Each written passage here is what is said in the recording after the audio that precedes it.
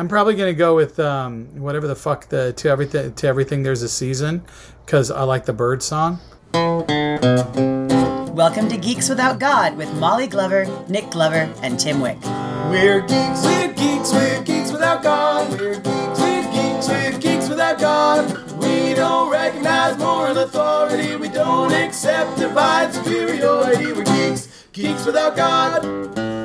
This week on Geeks Without God, we're talking about the Amazon Prime show Invincible. It's by Robert Kirkman. It was a comic first, and it's so fucking bloody. We're geeks, we're geeks, we're geeks without God. We're geeks, we're geeks, we're geeks without God. We're geeks, geeks without God. Welcome to Geeks Without God. I am your host, Molly Glover, joined as always by my co-hosts, Tim Wick. Hello. And Nick Glover. Think, Molly, think. It's just Think Molly, actually. If you've read the comic, he says think twice. But in the show, it's just, we're here to talk about Invincible. Invincible by Robert Kirkman. The comic made into the animated series on Netflix. Amazon. No, Amazon Prime. Shit. On Amazon Prime, the Netflix of billionaires. Yes. Invincible on Amazon Prime. And if we're a little squirrely, it's because this is our first real full episode recorded in person. Oh my God, you guys are sitting right next to me. We are right next to each other in Nick's and my basement. We recorded a patron-only episode first. So if you want, you can join us on Patreon. Yeah. And you would get to listen to that episode. But that was the very first episode we recorded, so this is technically the second. That said, it's the first full Geeks Without God episode. Yeah, the first one for everybody. For everybody. It's pretty exciting. Except for Jeremy. And this one's not for him. Fuck you, Jeremy. No. That said, we are here to talk about Invincible, and we're going to spoil the shit out of it. Oh my God. And there is some shit to spoil, for real. If you haven't read this, don't read anything about it. Just go watch the first episode. If you've read the comic, it's probably pretty safe to listen. Yes. We might talk about the order in which some things occur that get changed, but I really don't think you'd be spoiled very much. No. I feel like 90% of the spoiling the shit out of it is in the first episode. I really think so, yes. That's what I'm saying. Yeah. Honestly, if you watch the first episode and you're like, this is dumb, I don't need to watch anymore, come on back and listen to our episode. But until then, please, this is like the Good Place level spoilers in the sense that it's pretty shocking and great. So go watch it. We'll be here.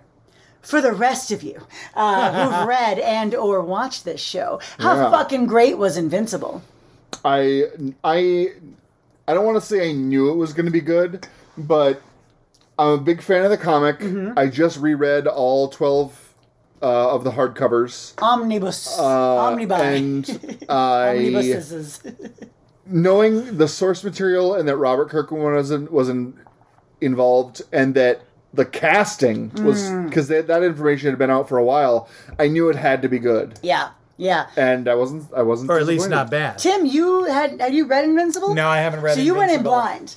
A bit. I want to be clear that I believe Invincible has been discussed on this podcast as something Nick was looking forward to at least 3 or 4 times. And I was well aware of the main spoiler of the entire series. So it wasn't... Well, I knew it was coming. I've been watching it with my younger son, Devin, and he did not know it was coming. And he still doesn't know what the deal is. Ooh. And I'm just not telling him because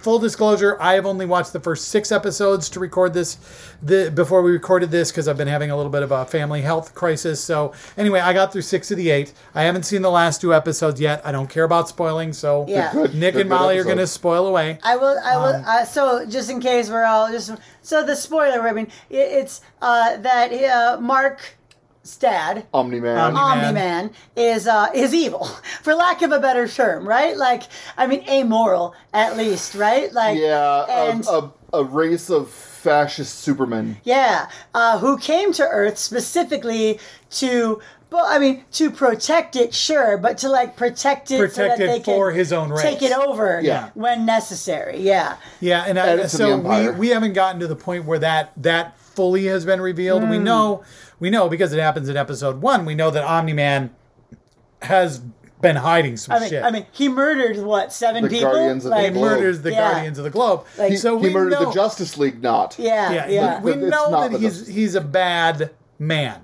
Yeah. But we don't know exactly why. So Devin is still like, what's going on with that? We don't really know why he killed the Guardians of the Globe yet. Yeah. And I'm like, I do, but I'm not telling him. Yeah, that's great. So the cast is amazing. We have, I should have pulled this up because I'm not going to be able to remember it off the top of my head.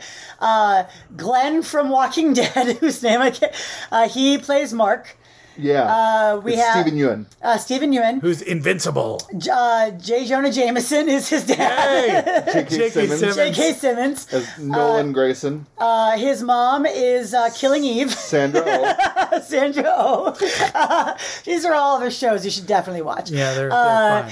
And then who's Adam Eve? I can't. Gillian Jacobs from Community. Gillian Jacobs. So we got she's a real Brita. We got a real Brita playing Adam Eve. Yep. And then his best friend is Andrew Rannells. Andrew Rannells, who was in Book of Mormon and also played, God, who was he recently? He was in a show recently, and I cannot remember it. But it's really, I mean, it's an amazing cast. It's really well voiced.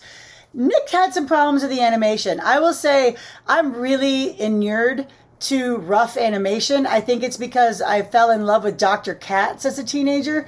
And if you haven't watched Dr. Katz, it was an animation style called Squiggle Vision, which is what they patented because their animation wasn't good and everything moved around all the time. So I'm also not an art person, but you said, Nick, that you felt the animation was really rough at times. So there's a joke meme about like their voice talent budget versus the animation budget and how what the discrepancy there might be. Yeah. I think they definitely did two things that work in their favor for the animation. They saved their animation budget for the action. Like the action scenes look better than the still scenes with conversation, which is fine because Invincible is a very decompressed comic. There are lots of panels where people are talking and art gets reused in panels with very slight changes. Kind of like you might see in like cell animation to save animation drawing time. The comic is so decompressed in points that they actually make jokes about decompression being a cheap way to save comic labor when Mark is meeting the writer of Science Dog, who is not in this show. It is Seance Dog is the comic. Yeah, that was a weird switch. We'll get there. Yeah. But yeah, so I feel like, the animation was kind of cheap and kind of jittery, but they did that well. They worked with that limitation really well by, using decompression to their advantage for speaking scenes and saving it for the punches. And I mean, I always feel like when the animation is like that, just knowing... I mean, animation budgets are what they are, but I also feel like in almost every instance it's a style choice, right? That's what I thought They it was. made a style choice to present the animation in that way. And they matched the comic really closely. It looks just like the comic. I thought it was, I mean, it almost, other than the fact that it is fully animated, it's got that motion comic feel in the sense that it looks just like what those panels are.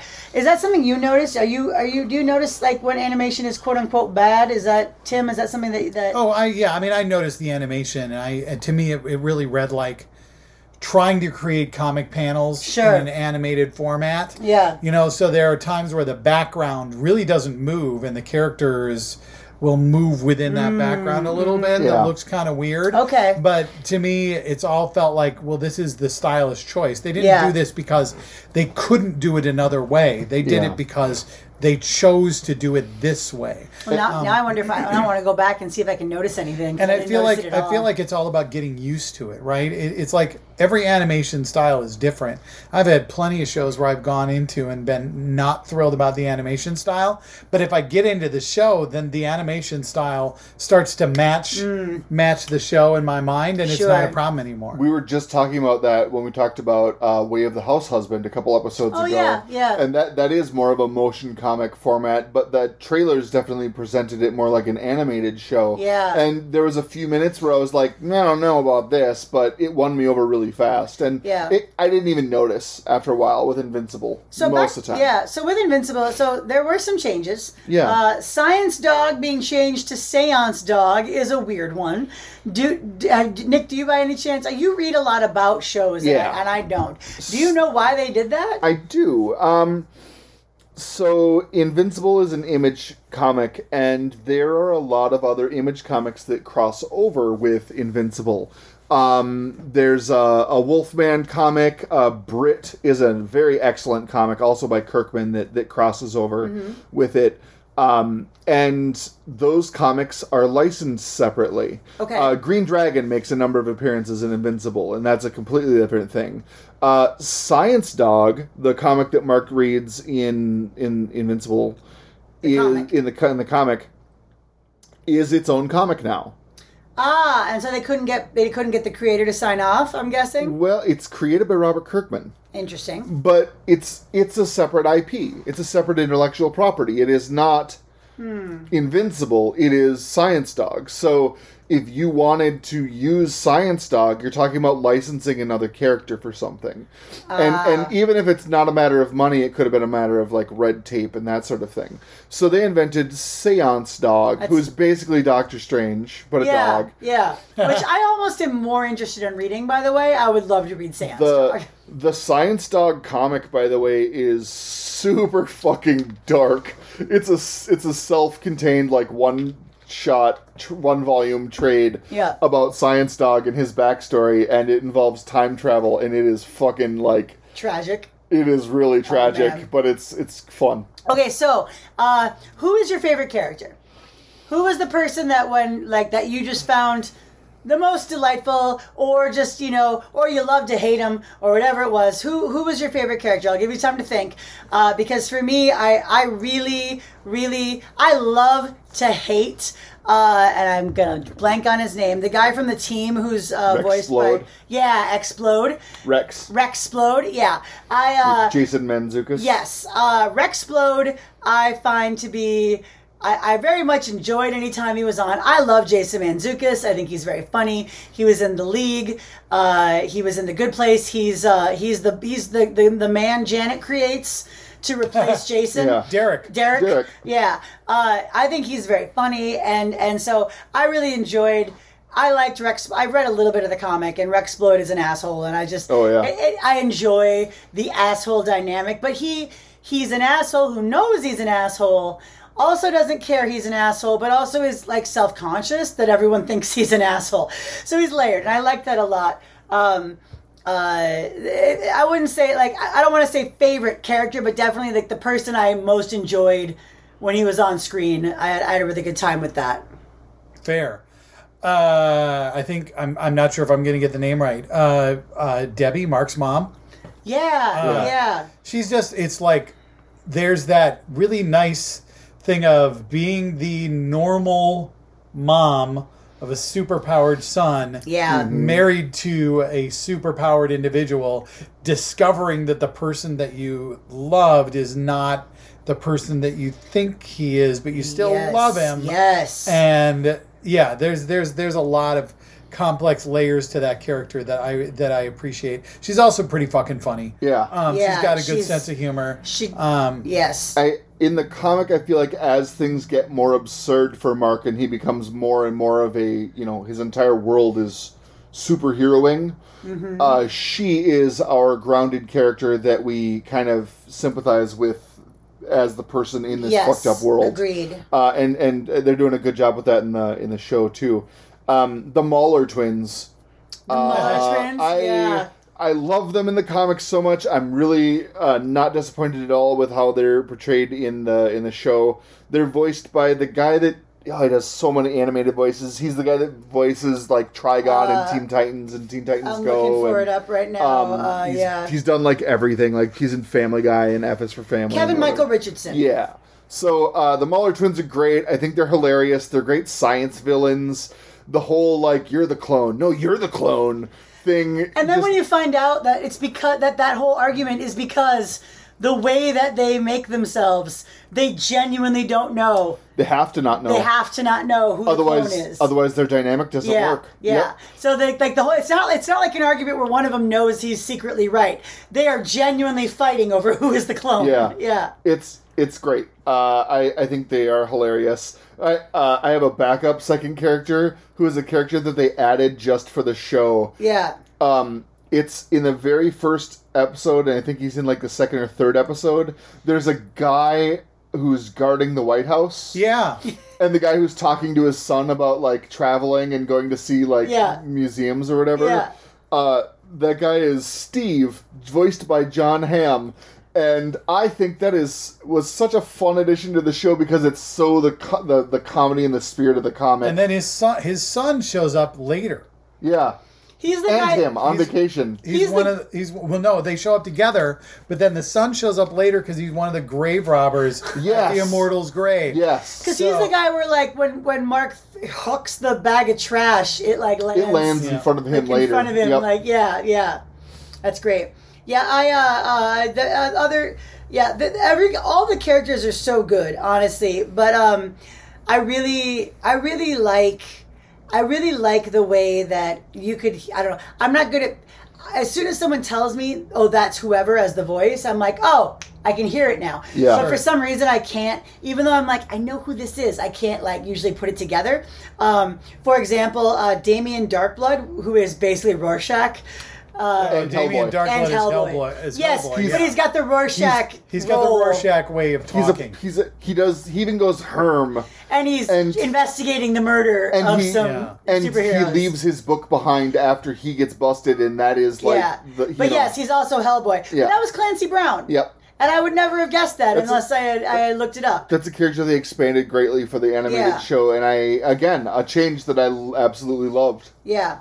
So who do you hate? If there was a character that you were like, I wish this character had been another way, or someone else, or hadn't been in there at all. Like, who's someone that you think we could have done without? You know, I hate to say this. Probably my least favorite character in the thing is Mark. Yeah. Yeah. That's good. He's just like, I mean, he wants to do the right thing, but the one thing that pisses me off a little bit about this series right now is I know he's young, and I know he's learning, but he's getting his ass kicked by everybody. Yeah.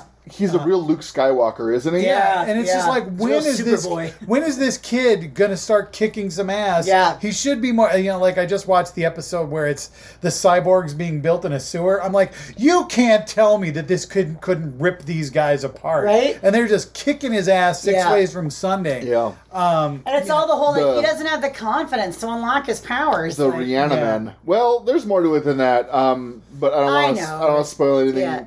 But they get stronger the older they are, and they live for hundreds of years. Yeah, he hasn't been around, and he's only half. He's only half. Yeah. Well, whatever. Viltrumite DNA is so potent that he might as well be whole. Yeah. That's right. That's right. But I mean, there's also just the he's got a girlfriend, but he won't tell her the truth, and you get the whole secret identity thing.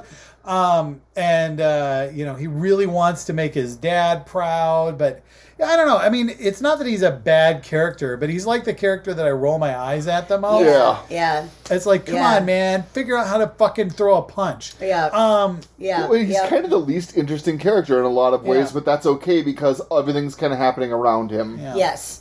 Nick, what about you? Who's your it's Invincible. It's Invincible? Yeah. It is. It's all the reasons we were just talking about. Yeah. Like he's such a fucking whiny, like really like a Luke Skywalker. He wants to do the big thing. He wants to do the good thing. Yeah. But he also wants to. I want my girlfriend. Why can't I have girlfriend? Yeah, also he doesn't deserve Amber, and Amber's amazing. So I get super frustrated when the entire plot revolves around somebody who won't tell someone something. Right. Which is why I have a real big problem with all the CW DC shows. Yeah. Because we would watch them for a while, and after a while I'm like, I am so fucking sick of the Flash not telling his dad and his girlfriend and his best friend that he's in trouble because he's gonna save them from the trouble, and it's just So like that, I had a lot. It's a bad storytelling. Yeah, choice. my answer is also Invincible, but just for the sake of argument, I'm also going to say I also don't like Adam Eve. I think I think in the show at least she was kind of poorly fleshed out. Her whole thing was just to be another superhero that Mark could talk to. And that was like her whole storyline, other than like her parents suck. And she flew away to make her own world. That was her whole thing. So they didn't even draw her logo right. That sucks. Like her logo is supposed to be like the feminism symbol, the female symbol with the atomic structure around it. And for the majority of the show, they drew it as like no women. Right. It was just an X over women. It was just the sloppy animation. The show version of Adam Eve, I was not a fan of. So in the comics, there are 2 standalone books, and I think one of them is both the background story of Adam Eve and the story of Rex Splode, or Rex Sloan is his name. And their backstories, like their families suck. Yeah. And their backstories are not super happy backstories. You can pick that up from the way they both behave. Yes. 100%. And the fact that they were like basically married at 15. Right. Yep. Because, you know who does that? People who have bad families. Yeah, people who are trauma bonded. Yep, for sure. Yep. That's so I like Eve, but I think my coloring of Eve has a lot to do with what I know is ahead. Sure. But also I kind of appreciate a superhero, especially with her incredibly powerful powers, going, actually just punching people isn't really doing it for me. I'm going to go cure hunger. Yeah, that was I think I just felt like she was just so relegated. Like it was like it almost felt like why even have her? You know, like it's just her whole job is to be Mark's confidant and or love interest, right? They can't have her around pining after him the whole time. She's got to go find herself so that they can date later or whatever. Okay, so let's talk moments in the show that stuck out to you. It doesn't have to be your favorite moment, but let's just throw some moments out that you really liked. You already mentioned Steve, the White House guard, or whatever. I really liked. I really liked when Omni-Man figures out that Debbie has figured out what's going on, and that conversation that they have where he's like trying, like it just felt like it feels like she found out about an affair and he's trying to tell her why it's not a big deal and it's over and it's okay, and it just like feels it felt like it was very interesting because this whole fight they're having doesn't feel like they're talking about the murder of like 7 of their best friends. At one point she's like, they were our best friends. We knew their kids and their wives and their husbands. Like how could you do this? And it's not the murder that's got her mad. It's the betrayal of her trust after all this time. Also, like there's this ever-present threat of infinite violence from him. Like how are you going to get in an argument with Omni-Man knowing he just murdered the 7 most powerful people on Earth at the same time, and at any moment, he could kill you without any effort. He could break her neck with a finger. And think about how that whole relationship must have been. Like, how hard must that have been? Because obviously there would have been there's times in any relationship when you lose your cool and you get mad and you're going to yell a little bit. But now, like, imagine that's Omni-Man who just lost his cool about the fact that you forgot to make dinner, or that you, like, burned his favorite shirt when you were ironing it, or that, like, you crashed the car. But that's the thing. He's been cool this whole time. Has he, though? Yeah. Because that's what I want to know. Like, she talks about how his mood has changed. Yeah. Since Mark got his powers. But it wasn't really, that's why. So you wonder, that fight I felt was very, like, it felt very real. And it was a moment where it was like, this is what it would really be like to be married to Superman. And then, and to have that fear, really, like, I mean, the scene that I liked, it's at the end of episode 2, there's the aliens that keep showing up. And the Flaxons. The Flaxons. And Omni-Man finally shows up and puts the other heroes out of their misery and just takes these fuckers out. But then he goes back to their planet. Through the portal.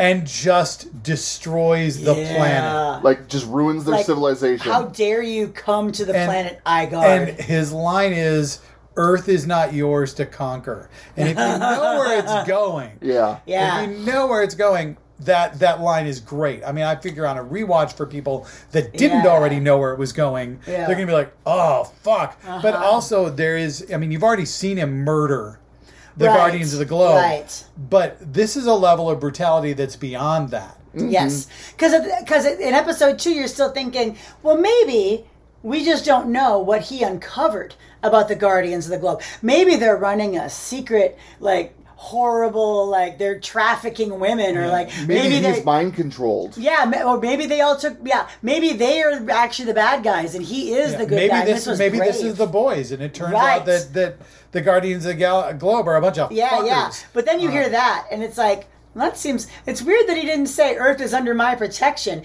It's weird that he said Earth isn't yours to conquer. I like that scene just because it's good foreshadowing, but if you don't know what's coming, I think you can easily good writing. Not notice it. Yeah. Boy. I'm trying to think of something, but I just keep coming back to the White House guy. The kind of running gag of the Invincible logo with the splash screen. Yes. And there's a couple things about it. Is that in the first few episodes, they kind of bust out like, well, that's because I'm invincible, right? Yeah. Or how about I go by Invincible? Yeah. And they kind of get to it a little bit quicker. And then the deeper into the season you go, the further and further in they wait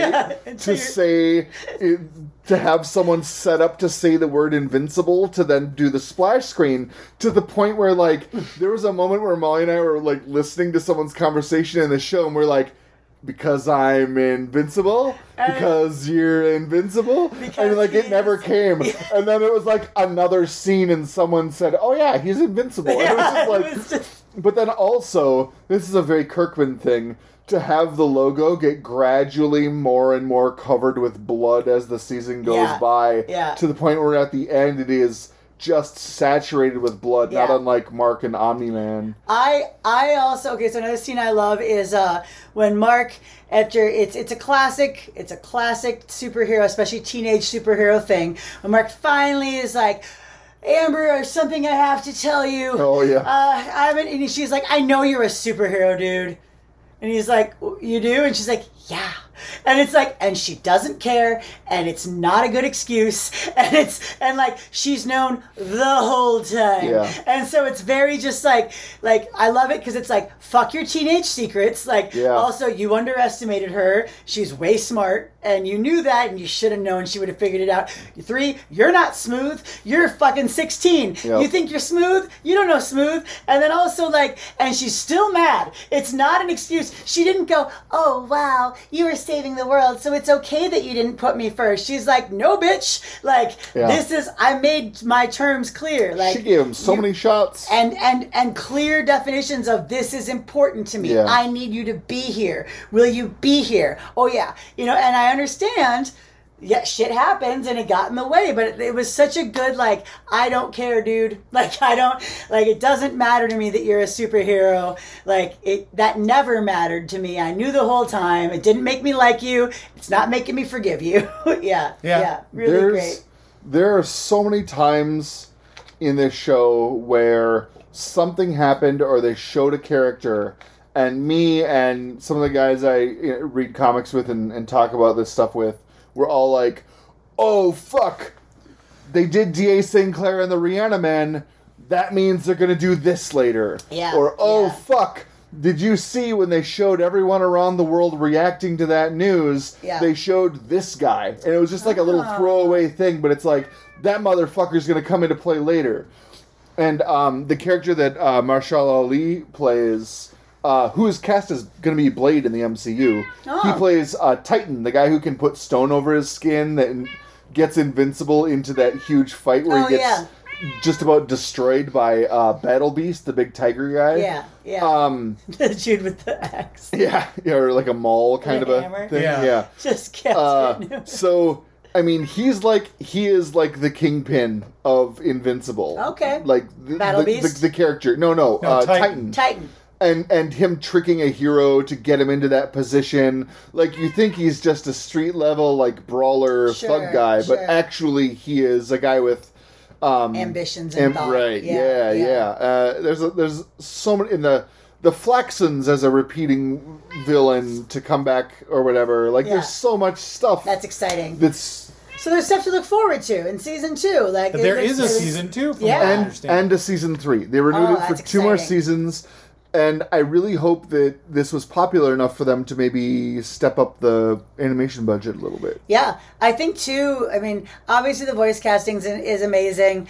I think there's so much story here. There are 12 omnibuses, right? 12 hardcovers. 12 hardcover omnibuses. Yeah. Well, the omnibuses. There's only like 2 or 3 omnibuses for the whole series. Okay. The hardcovers are like 3 trades. I think it's. I want to say 3 trades is like usually like 6 to 8, or is like 24, almost 24 comics. Like, it's a long run, is what I'm saying. It's over 100 issues, right? Oh yeah. So there's a lot of story to tell, and they have barely scratched the surface at this point. Really, they mostly just did setup. It's 144 issues, so that'd be like 12 issues per hardcover, which is like 2 trade paperbacks. Yeah. Well, and a trade paperback I know is usually somewhere between 6 and 8 issues of a comic. So awesome. It's 15 volumes. Well, I mean, overall, what would you get? I know, Tim, you got 2 episodes left. Are you excited to finish it? Yeah, I'm looking forward to finishing it. I've enjoyed it a lot. It's a nice, hard superhero comic. I like the fact that they do things like show these aliens showing up and shooting up a city and killing people, which is what would fucking happen. Yes. Yeah. But also things like superheroes having to figure out how to be a fucking team, you know? Yeah. You let this whole bus of people die, you fucking idiots. Yeah. You know? And shit like that where, you know, the superheroes are not perfect. Mm-hmm. Nobody is, And I like that.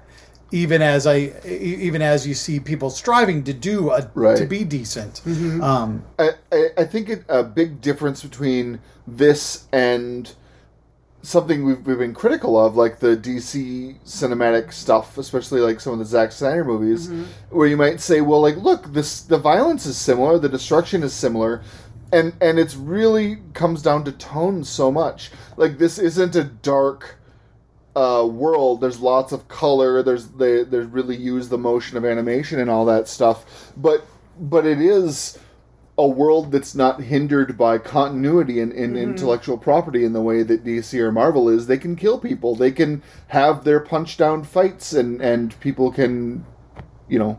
Yeah. For me, a lot of it, too, is that the human cost isn't ignored. Like, that's the problem I have with DC over Marvel and over this, too, is that DC just hand waves that with some throwaway line like, did you evacuate the city? Not even, like, coming to mind the weeks that would take. Right? Like, just like, oh, did you evacuate the city? Yes, with a phone call. Like, oh, so everyone's gone and you don't have to worry. It's just, they don't ignore that in Invincible. The human cost is real. Yeah. And people are dying. Superheroes are dying. Wow. The violence, we should mention in case you've gotten this far and you haven't watched it yet. The violence is amazing. Like, it is shocking. Like, the shit, because it's animated, they can get away with they can do anything they want. There is some insane head smashing violence. There is some really if Superman gross punched people, it would be fucking gross. Yeah. And so there's some really gross stuff that I enjoyed.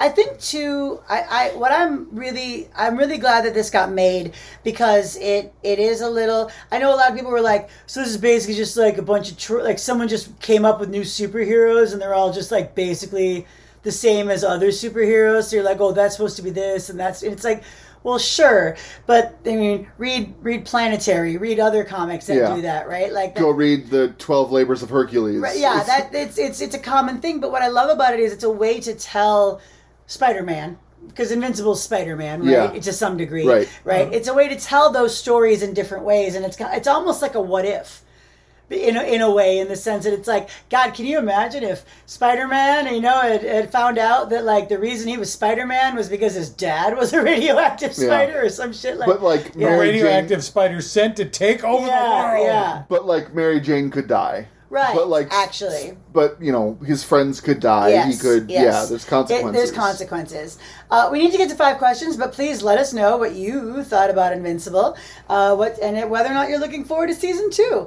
And if there was anything that you would have changed if you're a comics reader. What would you have liked to see them do that they didn't do? Or I know there were a few changes to the way that things happened. We'd love to hear what you think. We have 5 questions from Dan Scarab. All right. You might remember recently Dan asked us 5 questions to try to trick us into giving him our password reset. Yeah. Which I changed all of mine. So. Yeah, we changed our password, so nice try. But he said, here's a second set of 5 questions. Are you guys ready? Are we running like really low on 5 questions after We this? are actually really low on 5 questions. We've only got 2 more. Oh my God. We definitely need you guys to send them in. I know that everyone had pandemic fatigue, and just the idea of even coming up with what to eat next was hard. 5 questions seemed impossible. At this point, just go for it. Ask us 5 questions about Invincible. Hell, I don't care. Whatever you can do, you can send those to 5questions@geekswithoutgod.com. Well, we're going to get to Dan's questions right now. Question 1. We know you're all atheists, but what is your favorite Bible verse? Oh, fuck. I don't know where mine is in the Bible. You looked it up for me, Molly, earlier, but it's easier for a camel to go through the eye of a needle than for a rich man to enter the kingdom of heaven. Yep. It's a very socialist Jesus. I believe that it was something 1924, but I don't remember which book. Michael? It was Matthew 1924. Matthew. Yes. For me, I've always been a big fan of Revelation 2:23, where Jesus commands them to strike Jezebel's children dead. Everyone's always like, I don't know why you don't love, I don't know why you think religion's bad, because like Jesus was a good person and never said anything bad. Jesus said kill these kids because Jezebel was a slut. That's all I'm saying. That's all. He said kill her kids to show her I mean business. So, that'll teach her. Yeah. Speaking of Jesus being a dick, my favorite is Mark 11:12-14, in which Jesus curses a fig tree. Here we go. The next day, when they had left Bethany, he became hungry. Seeing from a distance a fig tree and leaf, he went to see if he would find any fruit on it. When he came up to it, he found nothing except leaves, because it wasn't the season for figs. And he said to it, "May no one ever eat a fruit from you again." And his disciples were listening. So Jesus is pissed that a fig tree doesn't have figs on it, and curses it so it never bears fruit again. And it wasn't even fig season. It's you know what that is? That's one of those like, Jesus, maybe you should have a Snickers. You don't sound like yourself. I feel like it's a little bit hangry there. Yeah. I think You turn into your dad when you haven't What's eaten. fun is to go and look at various Bible studies that are trying to come up with excuses for why that verse is important. Instead of just going, whatever, we're going to pretend that doesn't exist. Yeah, the Revelations one is also good, because there's lots of Christian sects that are like, oh, Revelations is all, we don't look at that. That's just silliness. And a lot of them are like, no, what actually Jesus was saying, it was not kill her kids. It was that. And it's like, okay. Sure. Well, he says strike her children dead, but okay. All right, question 2. What is your favorite religious tradition from any of the major religions? Religious tradition. I personally always really liked bar and bat mitzvahs. Oh, yeah. I wish that there was something like that both in secular culture and in Christianity. I know you get confirmed. It's not the same thing. It's not. The bar and bat mitzvah is more of a celebration that you are now. I know that at 13 sounds young to be a man or a woman, sure. But the idea of it being like, you are being introduced to the community. Here's an official ceremony. You are now a person. You're not just a kid. You're now seen as a member of our community. Unitarians have coming of age. Sure. Yep. Mm-hmm. I know a lot of people who do like baby, instead of baptism or whatever, it's like a baby name like announcing dedication. Announcing the baby to the community kind of a thing. I think 13's a great time to do it because by then a lot of kids have figured themselves out a little bit more, and maybe you aren't who you were when your parents gave you a name when you were born. You know, like. Yeah. I've always thought that was neat, and was a little envious of it when all my Jewish friends were going through it when we were 13.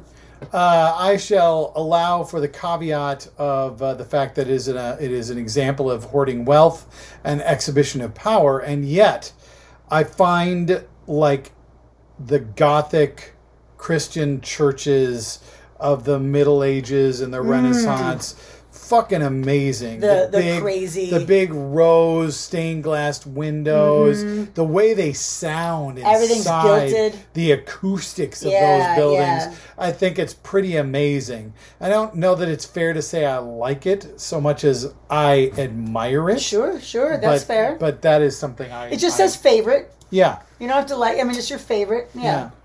Man, I'm having struggles with this. I don't.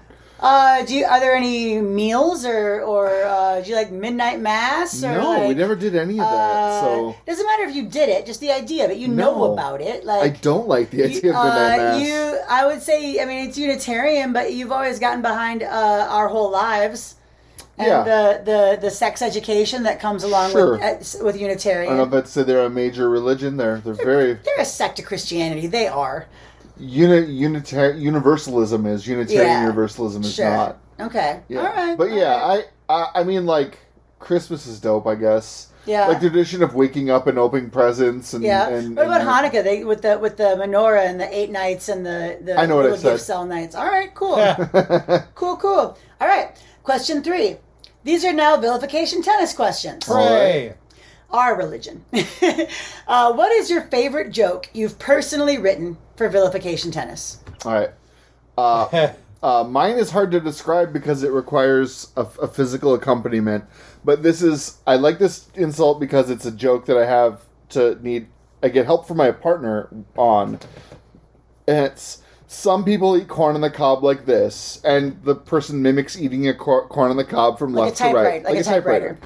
And some people eat corn on the cob like this, and they'll rotate the corn, the metaphorical corn as they eat it. Yeah. And then I'll gesture to an opponent and say, but Eric eats corn on the cob like this. And then my partner, which is Molly on my best days, drops to her knees and mimics like deep throating and blowing corn. Yeah. And then the corn like clearly comes all over her. Like it's the best because like I get to be the straight man to Molly's like clowning and exaggerated physical comedy. Yeah. And it's a team effort joke. It's a good one. I like that joke a lot. I like doing that joke a lot. It's been on my Vil card, and it's probably no surprise, but I love my joke. You're so disgusting. At night, raccoons knock over your vagina. I like that one too. Just because of the idea that like your vagina is a trash can for one. Right. The idea that at night while you're sleeping. Raccoons are so lured by the scent of trash that they come into your home and try to knock over your vagina. They're like pawing at it with their little paws, trying to knock you over. I don't know. It was a weird. It's a Molly special because it's weird and it is just a very. It conjures an image. It does conjure an image. Yes, I like that one a lot. And I, of course, hardly ever vilified, but I do write jokes for the website, and I have vilified a couple of times in the last couple of years. You come to all the sessions. Yeah, the joke that I wrote that has been my favorite is, you're so stupid you think demonic possession is 9/10 of demonic law. Boy. Which I've never delivered on stage because the one time I was there, I was like, I have to remember to deliver this joke and fucking forgot. He has a class. That's the perfect vilifier experience, which is, Yep. I got the best joke for tonight, and then you forget it, and you're like, and it would only have worked in this theme's show. Yeah. All right, question 4. What's your favorite joke someone else has written for vilification tennis? Your favorite joke someone else has written. I'm going to go back to Butch. And I could find a favorite joke for literally anybody who's performed. Yes. But I'll just go back to Butch Roy. He had one that was one of the really early, like, rule of 3. Mm-hmm. jokes, which was sex with you is a lot like banking. You make a deposit, you make a withdrawal, and the first 1,000 people get a free toaster. Yep. Which is just such that toaster bit. And today, I mean, honestly, by today's standards, that's kind of, by today, I mean today's Ville standards, that's kind of almost like a groaner. I know. Right? But it was more groundbreaking 15 years ago. And a lot of it was delivery. Butch could make the dumbest ass joke funny. Oh, yeah. For me, it is Heather, who is one of my favorite vilifiers, had a joke during the amateur show, and she's tilted since, but she's married to Dave, who was already in Ville. Yeah. He'd gotten in the year before, and she said, sex with Dave is like 9/11. I was 9 when it happened. And I thought, it's one of those things where it's like, no one can tell, like, there's no good 9/11 joke. And then she says that, and you're like, oh my God, like my face melted off. I don't think I've laughed that hard in so long. That was a great joke. There's I like Kirsten has this nerdy joke that always, like, the people in the audience that it upsets are why I like this joke. I'm going to be, I spite love this joke. Yeah. And it's something along the lines of, Molly's dad is a lot like Firefly. He's never coming back. Yeah. Like, get over it. Because there's always, like, half the nerdy audience is like, oh, the Firefly. Like, this canceled fucking 20 years ago. Get over it. No shit. Yeah. Amazing. All right. And then question 5. What is your fondest Ville 10 memory to date? On stage, backstage, during rehearsal, whenever? I know mine. We did a competition Ville show. Survivor style, and 2 nights. There was 2 nights. Yeah, it was over the course. It's an elimination show. Yeah, and I won, but that's not why it's my favorite. The last 2 it was me against Eric Thompson, and we had the option of getting a partner to join us, but we would have had to split the winnings with our partner. So he and you could have picked me, and then we would have gotten all the money because we're married. Right, but. As a point of pride, Eric and I, we shook hands and we were like, let's just do this. Yep. Even though Solo Ville. 2 nights of Ville, and we were very spent and burnt out. And we went back and forth for a while. And I was legitimately completely out of material. And I thought I was conceding in the show by saying, you know, Eric is a great friend of mine. He's a director and performer peer that I respect, and I love this man, and blah blah blah. And said a bunch of nice things about him. And I said, but Eric, you know, you've got to stop fucking kids. and it just it killed. And it ended the match right there. Tim called it right there, but I thought that was me losing. Yep. I remember that. It was a great moment. Yeah, so we did a show. It ended up being one of our last live shows. It was October 2019. We did a Monsters show. Oh yeah. And I decided that for the Monsters show, I was going to be my favorite monster, the Reverse Mermaid. And it was a costume I'd always wanted to do, but couldn't really think of when to do it. And Ville's the perfect place for this. So I bought a fish costume, and I wore a fish costume on my top half, and I like folded it up, and I did fish like scales makeup. And then I took it was a very thin thong, a flesh-colored thong, and I found a seashell at Michael's that just happened to be basically the size of my pubic area, and which I tested in the Michael's by holding it up to myself and going, and the lady was just like, it was like, don't worry. But then I decided I would hot glue it to the thong. But in my mind, I was like, but if I hot glue it to the thong and then I go put the thong on, it'll stretch and the glue will break and it'll break off. So I should put the thong on and then hot glue the shell to myself that way. And I did. And I barely burned I only burned my labia a little bit. But the point is, the pictures we have and everyone's face just looking at me while I hot glue the shell to my bajingo here on my thing, and realizing like my whole ass is showing while that's happening because it's a thong, and I'm just like studiously gluing it, and then I go ow ow ow because it burned, and everyone's like, Molly, and I'm like, yes. It's like, did you burn yourself with the glue gun? Yeah. Did you think that was going to happen? Yeah. The one of the pictures of that I love is you in the green room, like glue gun up, gluing it onto yourself. And you can see Lori staring at you in disapproval, but then you can see the reflection of Lori's face in the green room mirror looking at you with her disapproval from another angle. It's more, and it's not so much disapproval of, I don't like this costume, it's more like, girl, you're going to burn your vagina off. Like, she looks very concerned. Like, what fucking lunacy You're is hot going? gluing your crotch. What the fuck? Tim, you've been doing Ville for like 32 years. I know. I don't remember if I told this story on the podcast or not before, but it is my favorite Ville story. Pat and I, during festival season one year, took our cat to the vet. And we were sitting in the waiting room at the vet. And we were talking to another couple that were there with their pet. And we were like, and it was on a Friday, and we're like, well, we're trying to get this taken care of because then we're going to be going out to the Renaissance Festival the weekend. Oh, you like the Renaissance Festival? We're like, yeah. We work out there. We're entertainers out there. At this point, it had been what, like 10 years? Yeah. I mean, I feel like it a little. Yeah, they're like, oh, you work out there. What do you do? Oh, well, we're entertainers. They're like, oh, you know what? We love the entertainment out there. You know what our favorite thing out at the Renaissance Festival is? No, what is it? Vilification tennis. Oh, fuck me. And I'm like, oh, really? That sounds like a great show. And they're like, you know what the best show of the year is? No, I don't know what the best show of the year is.